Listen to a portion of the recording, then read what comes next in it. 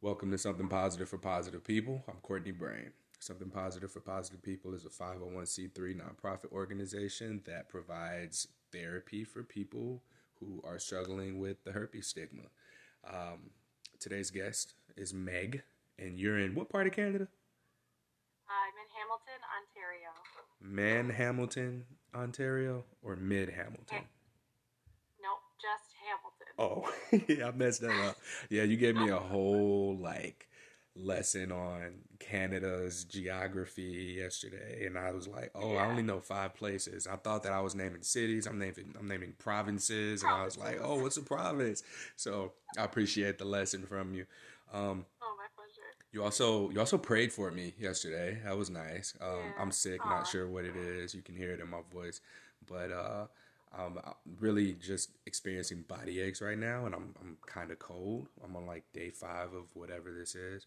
I'm getting a COVID test. I thought it would be here today, but I guess it'll be tomorrow. So I won't know if that's what it is until it's probably over with. So sucks for me, but um, I'm glad that we were able to connect. You said that you found me through the this podcast will kill you episode that Yeah. they did on herpes, and I'm glad they let me talk for as long as they let me because I had a lot to say about my story, and I'm glad that you and I were able to connect. So when you and I spoke yesterday, uh, I got the main thing that I wanted to touch on with you is that you said that you did some traveling and speaking after your diagnosis, and you had done Yeah. it for how long? How many years did you say you did it? 5.5 years. So for 5.5 years, you did this traveling and speaking about STIs and herpes with your church group, and Well, you. Oh, yeah, it was actually with a nonprofit. oh, okay. I was Yeah. like, whoa, how did that work? Yeah. No, Okay. it was with a youth empowerment organization. Okay. So with the youth Yeah. empowerment organization, you did this speaking for as long as you did, Yeah. and you realized that you were compounding your trauma because you hadn't dealt with it. Um, Yeah. Can you tell me more about that? Like, let's start with that, and then we'll just go from there. Like, I'm curious to know because a lot of people, myself included, um, I've been HSV positive for a little over 8 years now, and Hmm. 5 years into my diagnosis was when I began to discover that there were online communities and support groups, and I started to become active in those. And that's when I began the podcast. And in doing so, like, yeah, this is extreme, but I did what I was doing just for the people who were talking about wanting to end their lives, who wanted to Yeah. commit suicide as a result of their diagnosis. And I don't mean to say commit suicide. I think there's another way of saying it that escapes Yeah. me You right can say now. take their own life Take their own or lives. Yeah, die by suicide. die by suicide. That's what it is. Hmm. And I, as I learned more about this, I've figured that I'm a survivor of suicide because there have been people in proximity, not like super duper close, who have taken their own lives, and people have said um, it's not threats, but have contemplated or had Like. suicide ideation Yeah. around Uh-huh. me. And so this was something that I didn't realize at the time had hit so close to home. This was something that I learned over time, understanding trauma and our trauma responses to things. And Hmm. it was until recently that I began to see, oh, that's really what the connection is. Like, this isn't really, to me, it's not about herpes. It's more so about the passion that I have and the connection that I have to suicide in itself.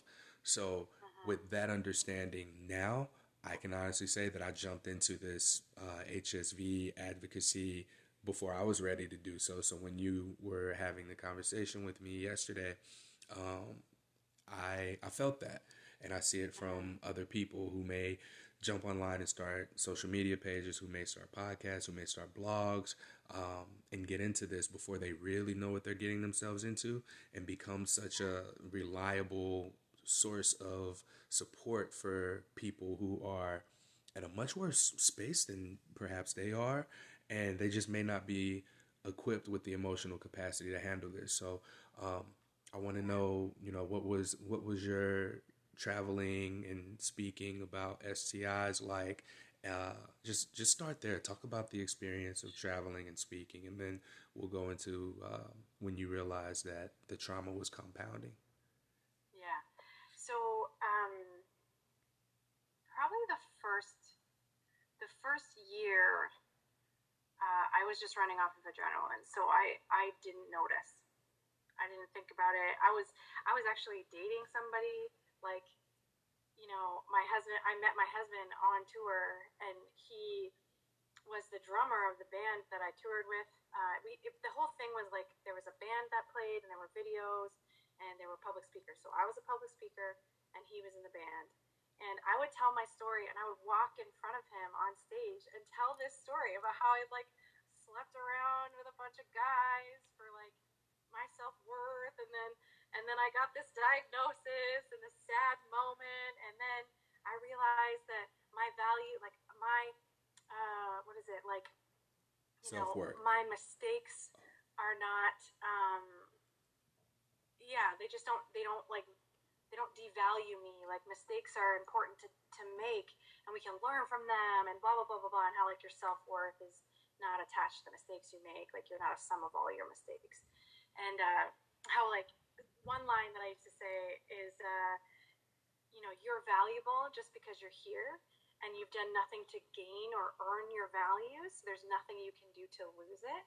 Wow. And yeah, but then like I'm up there talking and saying this, and like feeling devalued.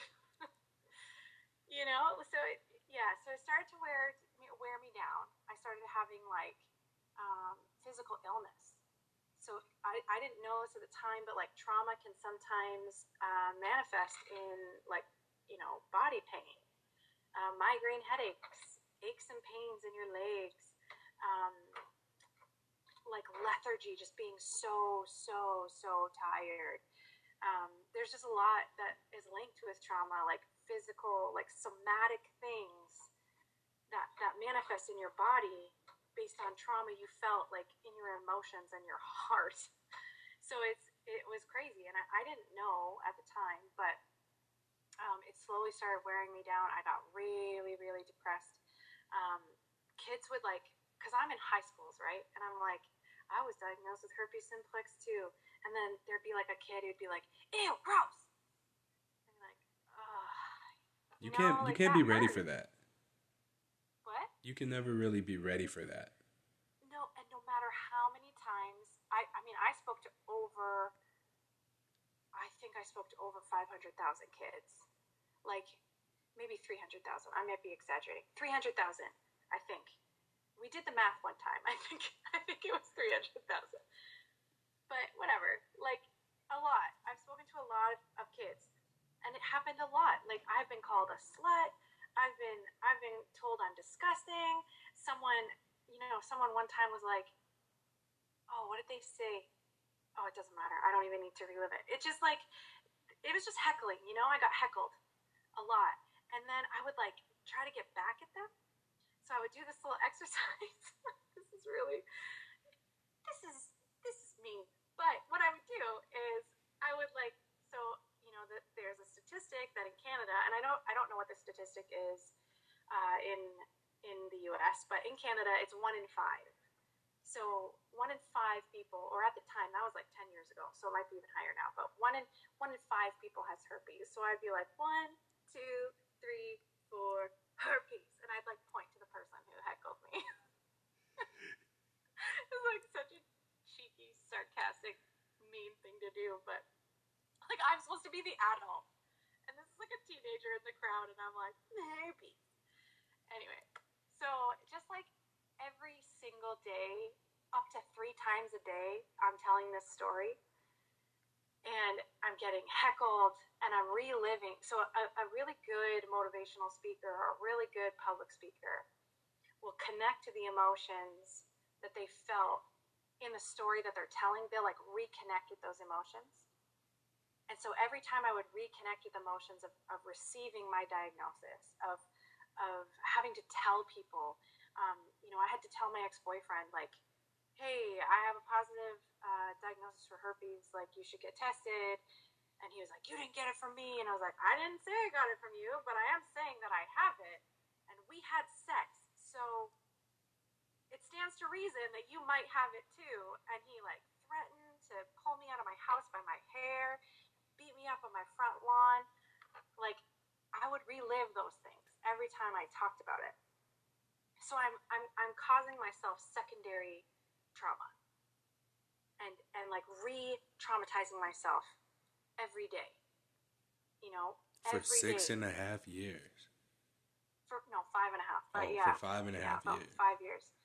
Yeah, and you know, it wasn't 365, but it was 8 months out of every year, and it was usually 5 days a week, and sometimes it was up to 3 times a day. I was telling this story from a stage, and you know, having to like protect myself and create like a barrier between me and the judgment. You know, you can feel judgment in a room. You can feel when people start to think differently about you.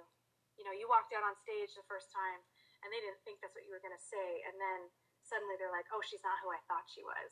And like that judgment came from kids that I spoke to, but also from like my own friends and my own community groups, you know, like the places where I found home.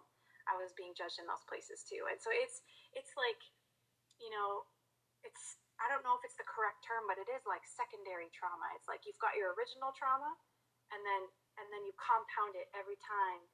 You know, every time you tell somebody, and their reaction is like not welcoming. Yeah. Every time, yeah, you share, and someone is like, you know, oh, you're not who I thought you were. You know, what I'm finding in your story, it seems like you were alone. And I know that a lot of the people who come to the herpes advocacy, activism space, whatever we want to call it, they Mm-hmm. are almost encouraged to or inspired to because someone else has been there. And it just kind of has this continued ripple effect of, oh, I see someone who is openly talking about herpes. I love their confidence. I love their page. I love their color scheme. I love what they're doing. I can do it too. And it seems like you didn't have anyone to look to for that, nor did Mm-hmm. anyone look to you for that. So this is a very unique situation because you're left on your own to learn this, go through it, figure it out. There's Yeah. no blueprint in front of you of how you're going to navigate this. And how long ago was this? When did you stop? How many years ago? I stopped touring in 2011, I think. Okay. Okay, so Yeah, 2011. 2011. Yeah, and from what I understand, the space, especially on Instagram, wasn't near as active as it is. Like people weren't near as visible who are living with HSV as they are Yeah. now in 2020. And so Mm-hmm. for you having to navigate all of this alone, like that in itself, the isolation is traumatizing. The Absolutely. reinforcement is traumatizing, and then the way that you didn't have support. You just flat out had very few. Let me rephrase that because you did mention your pastor. You mentioned having spoken to your friend who was initially a poor source of support for you, but Yeah, she became got better. but got better. Yeah. So how is that? How was Well, oh, go ahead. yeah, I mean, I think the way that I coped with it is that I didn't expect anybody to support me. And I think the reason I didn't expect anyone to be there for me, so anyone who did was like a bonus, was because I just felt like Christians don't have STIs. Like Christians don't have sex before marriage, so therefore no one can have, you know, a sexually transmitted infection or disease. And I mean, that's so wrong. It's like very errant thinking. Um, but it was like, it's how I felt. So, you know, it wasn't a mystery that I was going to talk about this. Like lots of my friends knew that I was going to talk about, you know, herpes on a Mm. stage in front of hundreds of teenagers. Um, but I did feel really alone. I was the only person I knew. I was the only person who had a positive diagnosis. Now, there. are some people who may argue that the more you talk about it, the easier it gets, the more therapeutic and healing it is. That wasn't your experience. No. And I think that to those people, I would say, um, talking about something to someone who's a good listener is great, but that's not therapy. That's not like a that's not a plan to heal you. That's a sounding board. That's a place to just be yourself and say a thing, and hopefully that person is receptive and welcoming and is not going to pile any judgment on you, is not going to re-stigmatize you or like stigmatize you or re-traumatize you. But talking to friends and talking about it, um, maybe at first it feels good to say it over and over and to get used to it, like roll it around in your mouth a little bit, get used to the sound of those words, get used to the shape of someone's face when when you tell them, and you get used to it and whatever. But I didn't just talk to lots of people. Like I talked to hundreds of people at one time. And so like that didn't get any easier. That got well, that's not true. I think what got easier is I learned how to turn off my humanity. I just would be like, blah, blah, blah. I have herpes. You have value. Like, I'm waving by. Like my compassion for them as human beings went in the toilet because I was just like, you don't care about me. I don't care about you. I'm here to tell you a story and I hope you listen. Like, I got really jaded and really sharp. I wasn't a welcoming space by the end. That makes and sense. and like, yeah, like I get why people think like talking about it becomes easier, sure, but I think therapy and counseling is like a plan for your healing. Talking about it with friends is confessional, and that's good. That, like, when you have an infected sore, this is gonna sound really gross, hopefully no one's queasy, but you have like an infected sore, and then you get that sore. Um, we My sister calls it letting. I don't know, letting a wound. You like let the pus out, and then that sore can heal. And like confession is like letting, and that's fine. It's good. There's a place for it. But counseling and therapy is to heal you. It's to um, get at why you were in the position that you were in, um, that caused like not like you might not even herpes is not maybe the worst thing that's ever happened to you, right? Like herpes might be just like the cherry on top of like a pile of shitty things that have happened to you. And in my case, the reason that I felt like I needed therapy at the end, I mean, I should have been in therapy the moment that I found out. Like the doctor should be like, you have a positive diagnosis. Here's a business card to a therapist. Like they should go together. It should just be like immediate. But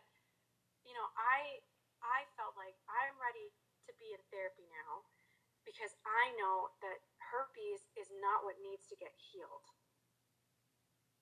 Right? What needs to get healed is the fact that I don't believe that I'm a valuable person.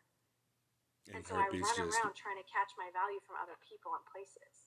and your herpes diagnosis just reinforced that messaging that was already there. That's right, yeah. And Now, every time you tell another person, they reinforce that message for you too. mm-hmm, Yeah. your it's interesting to me that we're talking here about seeing a therapist and going to therapy and how that plays a role in the healing process. You're someone who is you're Pentecostal. What what Well, what I do we wouldn't say want? I'm Pentecostal, but What? I did Yeah, I go to was a gonna. Pentecostal church. I didn't want to butcher that, but I ended up doing it anyway. You're a Christian. Yeah, I'm a Christ follower, Okay. Christian, yes, sure.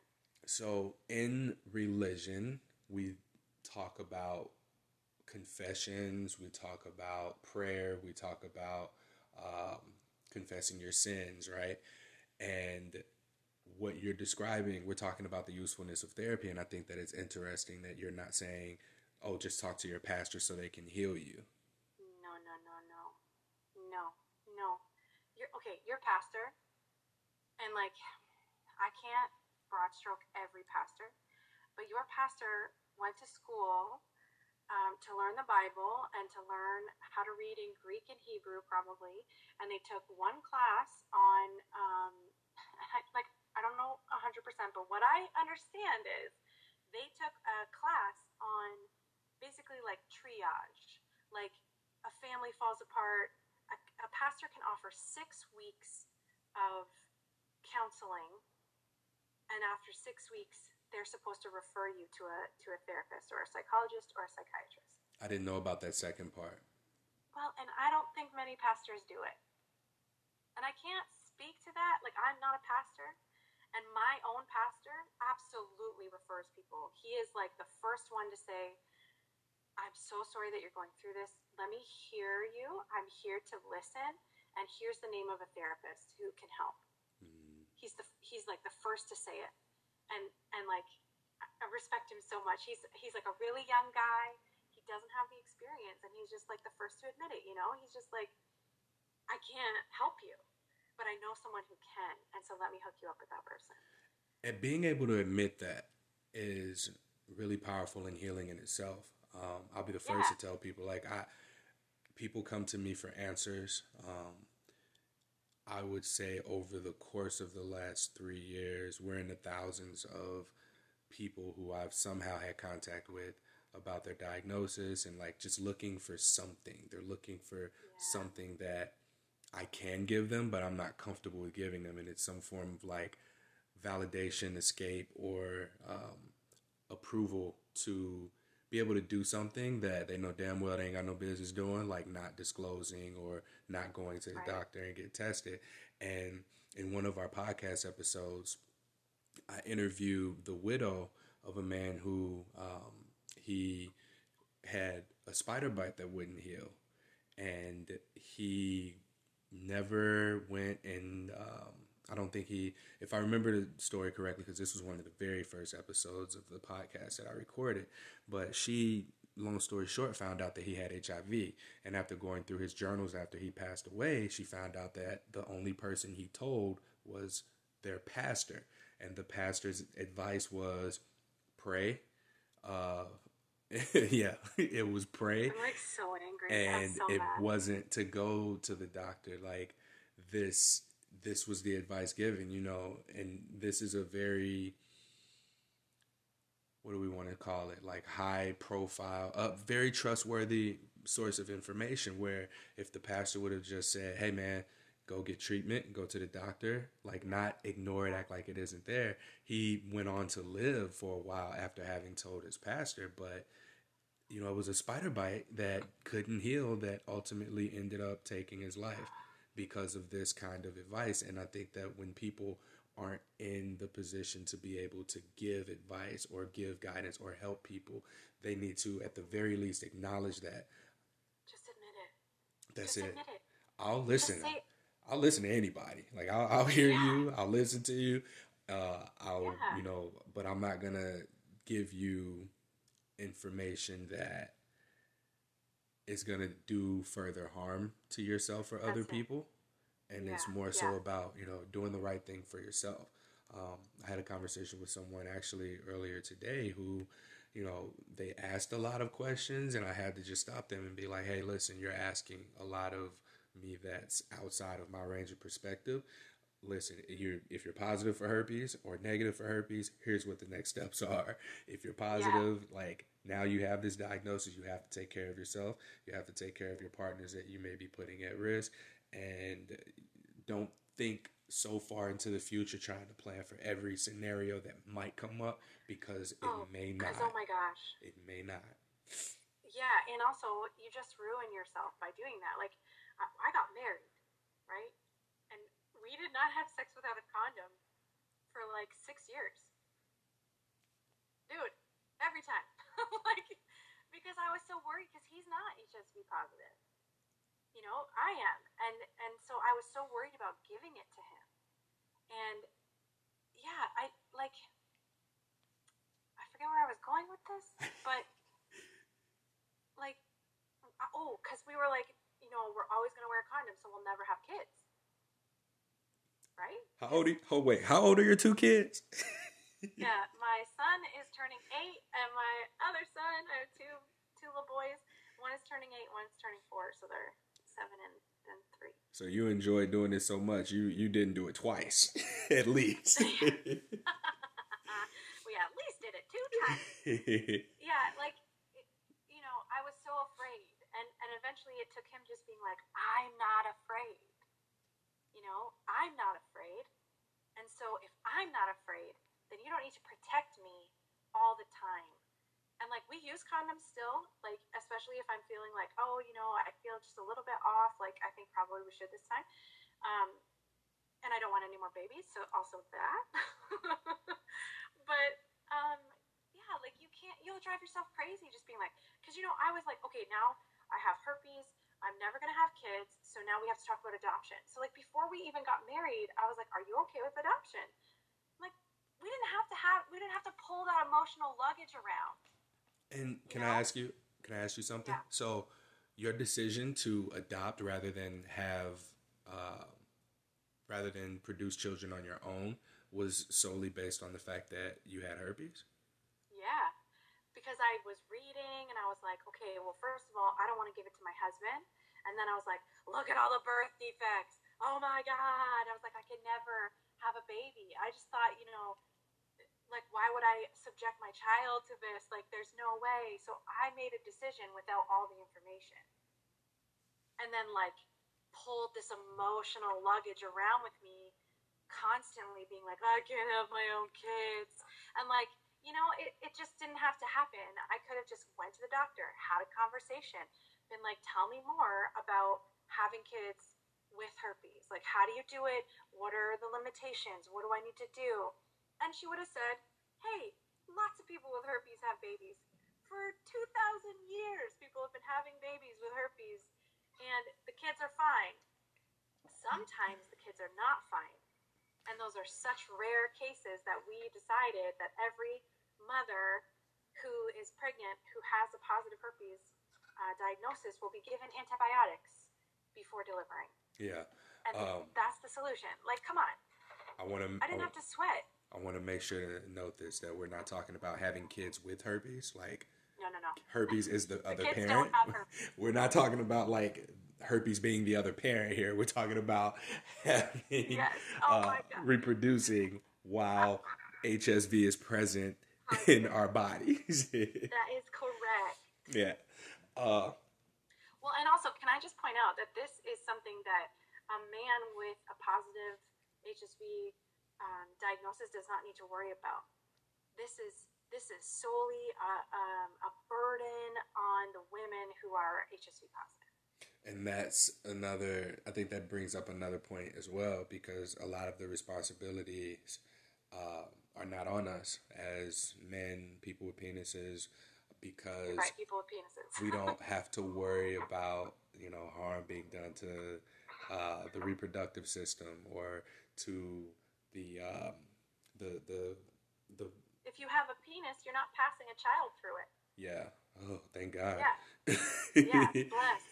uh, Blessed. Yeah, that'd it is be a in, it is a burden that people with vulvas we have to carry. So it's a very it's a dynamic of this that not everybody has to deal with. Yeah, and that on a broader perspective, or from a broader perspective too, it stems to it goes back to not even the conception process, but like the conversations around STIs. Like, you have to be more on top of things than we do because we're just not. We don't have to be. There's so Yeah. much more complexities around women's reproductive health than there is around men. For Yeah. us, like, we don't go to the doctor regularly. Oftentimes, when I speak to men, the conversation around STIs often doesn't even happen because we're programmed to, all right, well, wear a condom, we're fine. Or even the information Right. that we get from medical professionals. If we are positive for HSV, it's often wear a condom, you'll be fine. If you don't have an outbreak, then you can have sex. You don't have to tell your partners. And this type of Oh my gosh. information is just what's circulating around the health space, and this is what Well, and people are that's, being given. yeah, and that's exactly how this thing is so prolific because, you can be shedding the virus at any point in time. You Hmm. don't have to have an outbreak to be infectious. Yes, and that's And what. that's also a part of the stigma, right? Yeah, Because you're people. like, I could infect you at any time. Hmm. People got to Yeah, understand that. People got to understand that there is, in fact, always a risk. There are things that we can do to minimize or reduce the risks, but yeah, we tend to prioritize our partner's needs over our own. So, for instance, I don't take any medication until I have an outbreak or if I feel something is happening. And I haven't had an outbreak. I had my first one, and then I think I had one more around the time that I got oh fired my from a goodness. job, right? Oh, So bless you. this is over the last 8 years. So Oh my gosh, that's so amazing. regardless if I had partners who were positive or negative, I would inform them, hey, listen, there's Yeah, always going to be a risk whether I take this medication or not. So whether it yeah. reduces it or it doesn't, I don't like that's not that I don't feel comfortable with taking the medication. And there was a period of time where I would just like take it before I was going to hook up with someone, thinking that this was That would, gonna, yeah, like that's a common thing as well, thinking that this was gonna yeah. reduce the risk. But um, it once the reality hit for me that there was always a risk, there was always a possibility, there was always a chance of passing it on. I think that was really liberating for me, and I think that if we collectively, as a people, as people who are living with HSV, if we Yeah. recognize our bodies and make the decisions for us, because a lot of times people will get on daily suppressive therapy and then Yeah. start getting outbreaks, right? So Yeah, well, you're and it does, like, doing depending that. on the kind, Yeah. it can really mess with, like, other systems. Yes, and not just that, but it's even triggering psychologically. Yeah. One of my past partners, she mentioned that taking the medication every day, it just gave her anxiety because it was a constant Because reminder in her it's a face. reminder. Yeah. It's a constant reminder that you have this virus and Yeah. you have to take this medication in order to be a little bit more normal, right?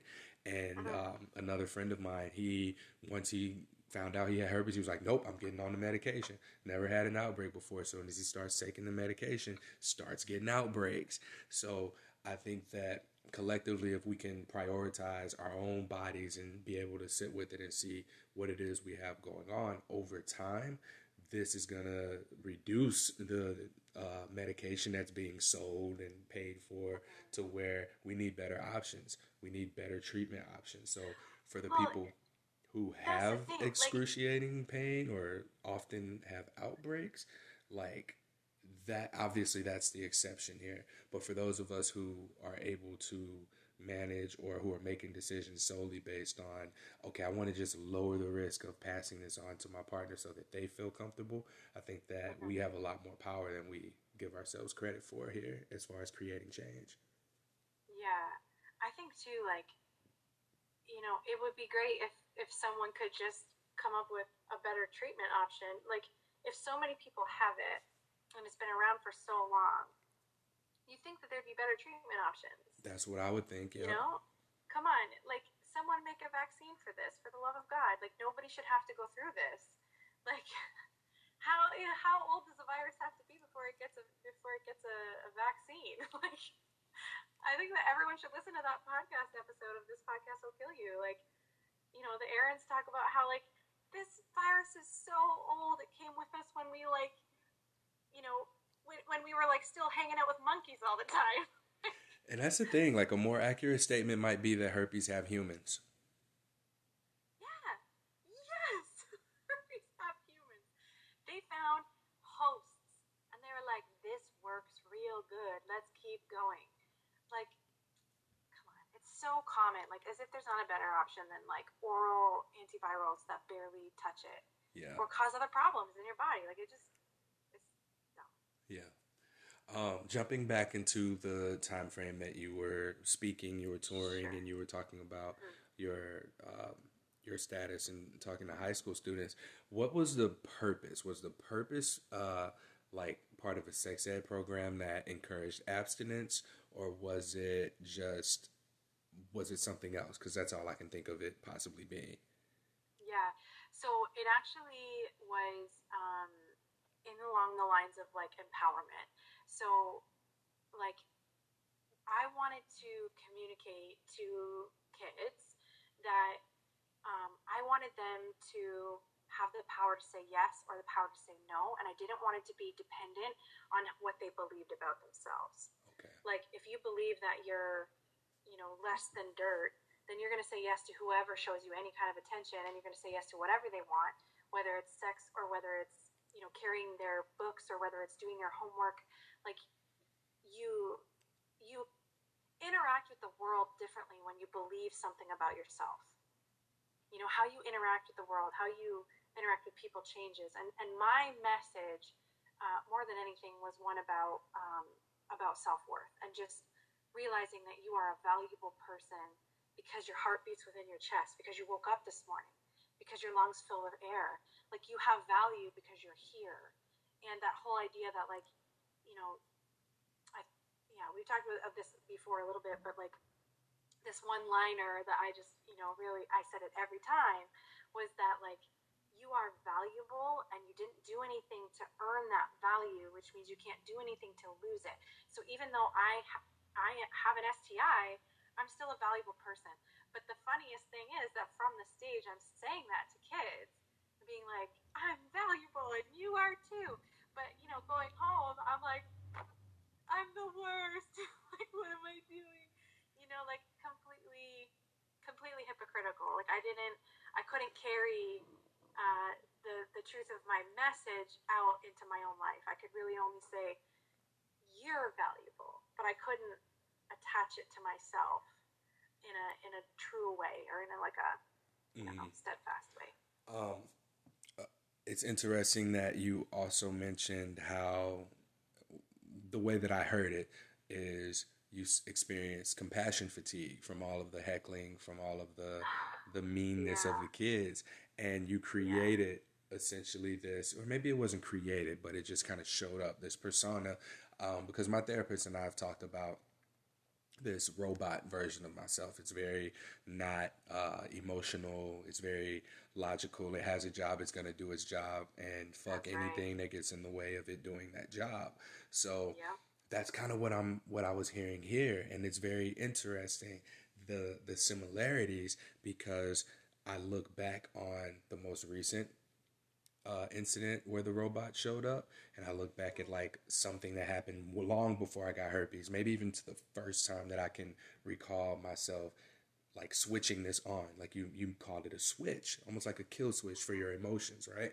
And so yeah, this had been highlighted by your herpes diagnosis. It came in and it highlighted this issue of self worth, right? yep, And absolutely. that's just like an that's something that we can begin to recognize with help.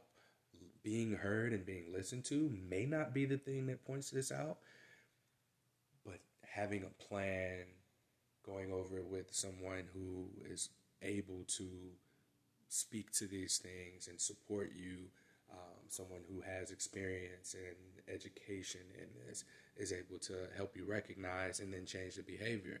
So my question to you is, with that having recognized that, did you go to therapy while you were still touring, or did you decide, nope, I'm done and now I'm going to therapy? Yeah, it was. Actually, you know what it was? I got so burnt out, right? Just like I couldn't care less about these kids at the end. I was like, go do what you want, you little snot nose little pieces of shit. Like I was so over it. Like, I had no compassion left for them. And um, we quit. I finished touring. I got home. I got a regular job. And I started to like operate more in obscurity, and I could hide the fact that I had this diagnosis, and not everybody needed to hear it all the time. And I got so depressed. I like dived down into this like deep pit of self pity because I'm like, I don't have a purpose anymore. And it was like at the point that I got really depressed that a really good friend of mine was just like, have you heard of therapy? So at And this I point, actually, you had hit the bottom. You hit the compassion fatigue. You were just like, yeah, I'm depressed. And then it was a friend that made the suggestion. yeah. And even then, I didn't listen for a good long time. It took, um, it's so funny. I started therapy because about five couples that my husband and I knew ended their marriages. It was like all within the same year, five couples all just were like, we're not together anymore. Wait, This was traumatic thing happened. I cheated. This person cheated. These ones cheated together. Like, oh shit. it was bonkers. And so my husband and I, we were like, okay, I knew that I needed to be in therapy. My friend had already said, like, this is maybe a good option for you. Um, yeah, like it was on the radar, but because in Christian circles, we just think that, like, pray about it. Just pray about it. It'll get better. Just pray about it. I'll pray for you. So for a long time, I just tried to solve it with like reading my Bible more and praying and whatever. But Yeah. though prayer is good and it works. It's good for you. Prayer is good and it's good for you. But when you need therapy, there's nothing that can replace therapy. Yeah. So it There's sounds no other like option. it sounds like the higher power you believe in was using this language that you could understand, which is okay, here's your priority. Your priority is your relationship. I'm going to speak through the relationships around you, Yeah. and that'll be the language that you interpret to go and get the kind of help that you need. And I see a lot of the time when I feel like, what I understand to be my higher power, like what I understand God to be, I understood Him inviting me. Um, that I use the language of invitation all the time. I feel like um, God invites me to things. God invites me to conversations. He invites me to change. He invites me, and I'm able and I have permission to say no and not take the invitation. So the first time that the invitation to therapy was offered, I declined. And then it took like all these couples falling apart, and then there was another invitation. Like, hey, maybe preemptively, you and JP should go and just talk about some things and just see what happens. And then we got into therapy and we started working through our stuff. And then very quickly, I was like, I need to come by myself because I have shit to work out. Like, it has nothing to do with him. This is all my stuff. Yeah. And though he can witness it, and though it is sometimes so helpful to have a witness to that, I needed to be by myself. So I started going to therapy alone, and I started working through and hearing my therapist say to me, you were re-traumatized every time a kid yelled at you. And I was like, oh, I guess. And she's like, no, you're not. You're like, just hear me say this. Every time you were heckled, that was re-traumatizing you. And that means something. And I was like, say more. Yeah.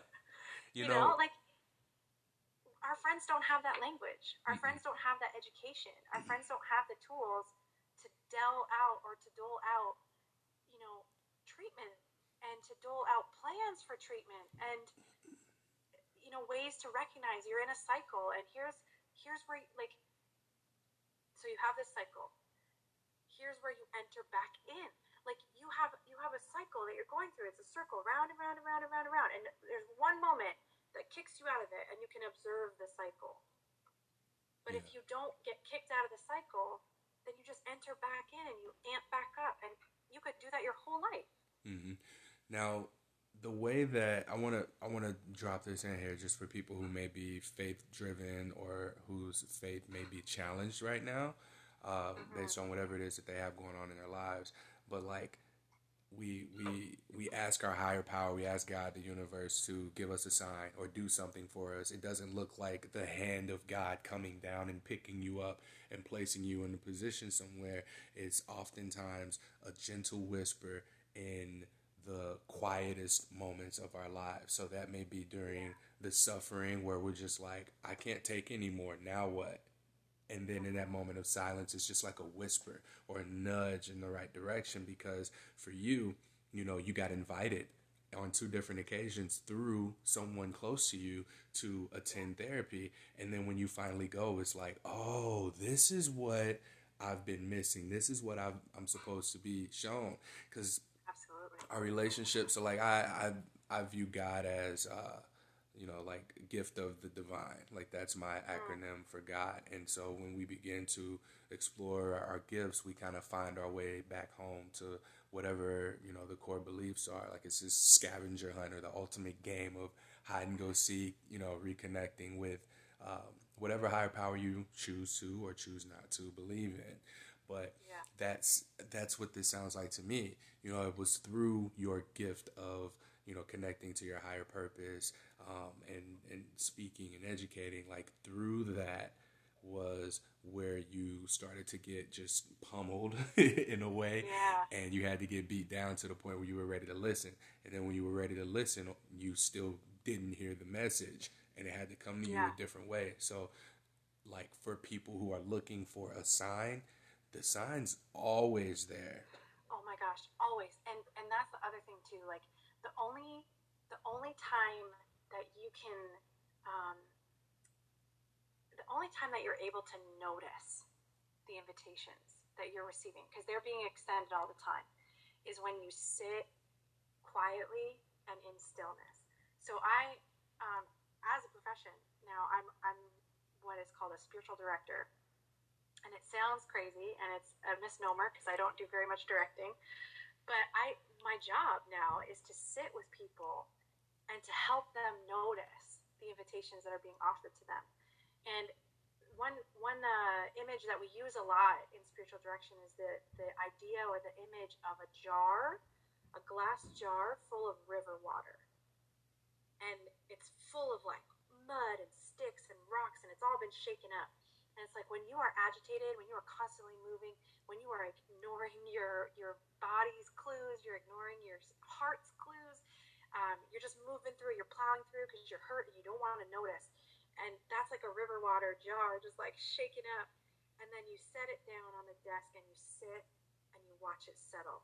And that's what your insides do when you sit in silence and solitude. And when all of it settles to the bottom, then you can see through the water and you can see what's there. And I think that so I was invited, I could feel like God inviting me into therapy. But then through therapy, I was invited into something else, which was a study in new monasticism. And then I was, invited into something else, which was the study of spiritual direction. And then I was invited, and it's just one after the other because we're always being offered invitations. We're being offered invitations to value ourselves. You have in every instance where you want to like make a joke about yourself or make light of a really hard thing, or you don't want this person to not like you, so you're gonna like, you know, um, just like undervalue who you are in that moment. These are all invitations to be like, you know what? No, I am a great person. I'm a valuable person. I'm a loving person. I have something to offer. And the invitation that I hear right now is to be myself because you called it, what did you call it? GOD. What's your acronym? Oh, gift of divine. Gift of Divine. So I have in my uh, practice, I guess, is the idea that every person has divinity within them, that there is an imprint of divinity within each person. And every time you choose to acknowledge that identity of divinity, you are being true to yourself, but also in doing so, you are being true to that other person because you're offering them something that you didn't have to offer. You didn't have to offer yourself. And being true to yourself is also an empowering thing for like the people around you. Mm-hmm. It's an invitation. Anyway, I could go on. This is like So we're getting into like my professional practice now. when you getting back on stage? When am I getting back on stage? Yeah, when you gonna start talking about STIs to high school kids again? Oh my gosh, I don't know if ever. I don't know. I'm a little irrelevant now. I don't know if you can see I have like lots of gray hair. Kids don't like you when you have gray hair. Oh my goodness. No, I'm just kidding. I don't know. I've been asked that a couple times. I was telling people that I And I was telling them, like, go listen to Courtney's podcast. Like, it's really cool. Like, even if you don't have a positive diagnosis for anything, this is just like good. Like, Thank you. everyone needs therapy. Everyone needs to understand how intrinsically valuable they are. Everybody needs to know um, these good things, Yeah. and they were like, oh my gosh, like, because a lot of these people knew me when I was speaking, and they've seen the change that I have, gone through. Mm-hmm. I'm not the same. Like, I am softer. I'm a softer place now than I was before because therapy. Because I let um, trauma, and I let my experiences harden me and turn robot like that. Like, just turn it all off and be like, you can't hurt me. Like, laugh it up, you little butthead. Like, that kind of way of being, right? And I think that they were really excited. They were like, "Oh, this is so exciting! Like, you love speaking," and I'm like, "Do I? Yeah. I don't know if I do." Uh, But I don't um, know. I don't know when, if there's ever a time for that. well, I mean, this was great. I am very much appreciative of you taking the time, especially to go into this particular topic with me because it's been on my heart to bring up. It's just never really been appropriate, the way that I have to articulate it versus having your experience. I think your experience fits perfectly alongside the narrative of what we're trying to do here and what we Mm-hmm. want to encourage people who are considering getting into this space to do, which is to take care of themselves first. Um, Legit, because you cannot, like, we use the image of like a jar a lot. Just the idea that you can't pour out of an empty thing. Like, you have to put stuff back in your jar in order to pour out. To be serving other people, you have to serve yourself first, and it's just really important. exactly. So we have about 5 minutes left, and what I wanted you to do, so like um, you did this little prayer for me, and it made me feel good. So perhaps this would be a good space if you have something in you that you would like to pray over the listener here who needs it. Hmm. Oh my gosh, that's so exciting. Yeah, can I just pray? Yeah, just for Oh. the person whose story may be similar to yours, or the person who just kind Mm-hmm. of needs a little kickstart to their faith, or the person who might need to just settle into that shaken mud water with sticks and Mm-hmm. mud all in it so that they can see the Yeah. message for them in the bottle. That river water image is from Ruth Haley Barton. So if anybody wants to know, go find her. She's amazing. Ruth Haley Barton. Um, yeah, I'm gonna. You know what? I'm just gonna I'm gonna pray some things, and I'm just gonna let it out. I'm gonna get crazy over here. Holy Spirit, thank you for being with us. Thank you. Hopefully, you are making welcome people who maybe are afraid to even acknowledge that you are with them. Spirit of welcome, I pray, Lord, that you would draw these people back to you, um, that they would understand that a diagnosis does not mean they can't follow the God they love, that positive HSV doesn't mean your life is ending, but it could be just beginning, and it could be the thing that makes you realize that you are worth more than what the world wants to believe about you. Um, so, Holy Spirit, I just pray that you would speak to your people, that you would comfort your people, that they would know that they are not alone, that their life is not over, and that there is healing and there is life on the other side. You say in a story in the Bible, um, you say to a prophet, sit, eat, and rest because the journey is too hard. And so this journey is hard and this journey is long. And I pray that people would sit and rest and eat and gain their strength to walk out this journey, to be brave and bold, to understand their intrinsic value, to live that out, and to just walk bravely in this world because this world needs you. We want to see you. We want to hear you. We are here for it. So I thank you for this opportunity. opportunity. I thank you for Courtney. Oh my gosh, all the amazing things that he is doing, all the amazing things he is going to do. I pray that you would bless him, that you would seal the work he's doing, and that you would just make your love so incredibly present within him and around him. Thank you. In the name of Jesus. Thank you so much. That was shorter than I thought it was gonna be. I was like, I don't know how she gonna do it, but you managed to make it work. So yeah, I appreciate you so much, Meg. Again, thank you for the story. Thank you for the beautiful prayer, and thank you for your presence and just for reaching out. Is there anything else that you want to leave us with before I let you go? Your life's not over. Can you say that quote again, just so I have it at the end here, because I want to. Which one? The one about self worth, like you inherently have self worth. Yeah. So you woke up this morning. Can you talk louder? For some reason, you're not loud anymore. How about now? Nope. Weird. Oh, is it gonna run out now? No, we're good. Nope. Okay. It's just weird. I can't hear you as loud as I could before. Oh, that's so strange. Eh, Now? nope. Just yell. Okay. So the fact that you woke up this morning, that you opened your eyes and you filled your lungs with air means that you're valuable. You didn't do anything to earn it, so you can't do anything to lose it. It's just there. You're valuable. Thank you. That concludes this episode of Something Positive for Positive People. Please like, rate, review, subscribe to, share this podcast with whoever you think may find it useful.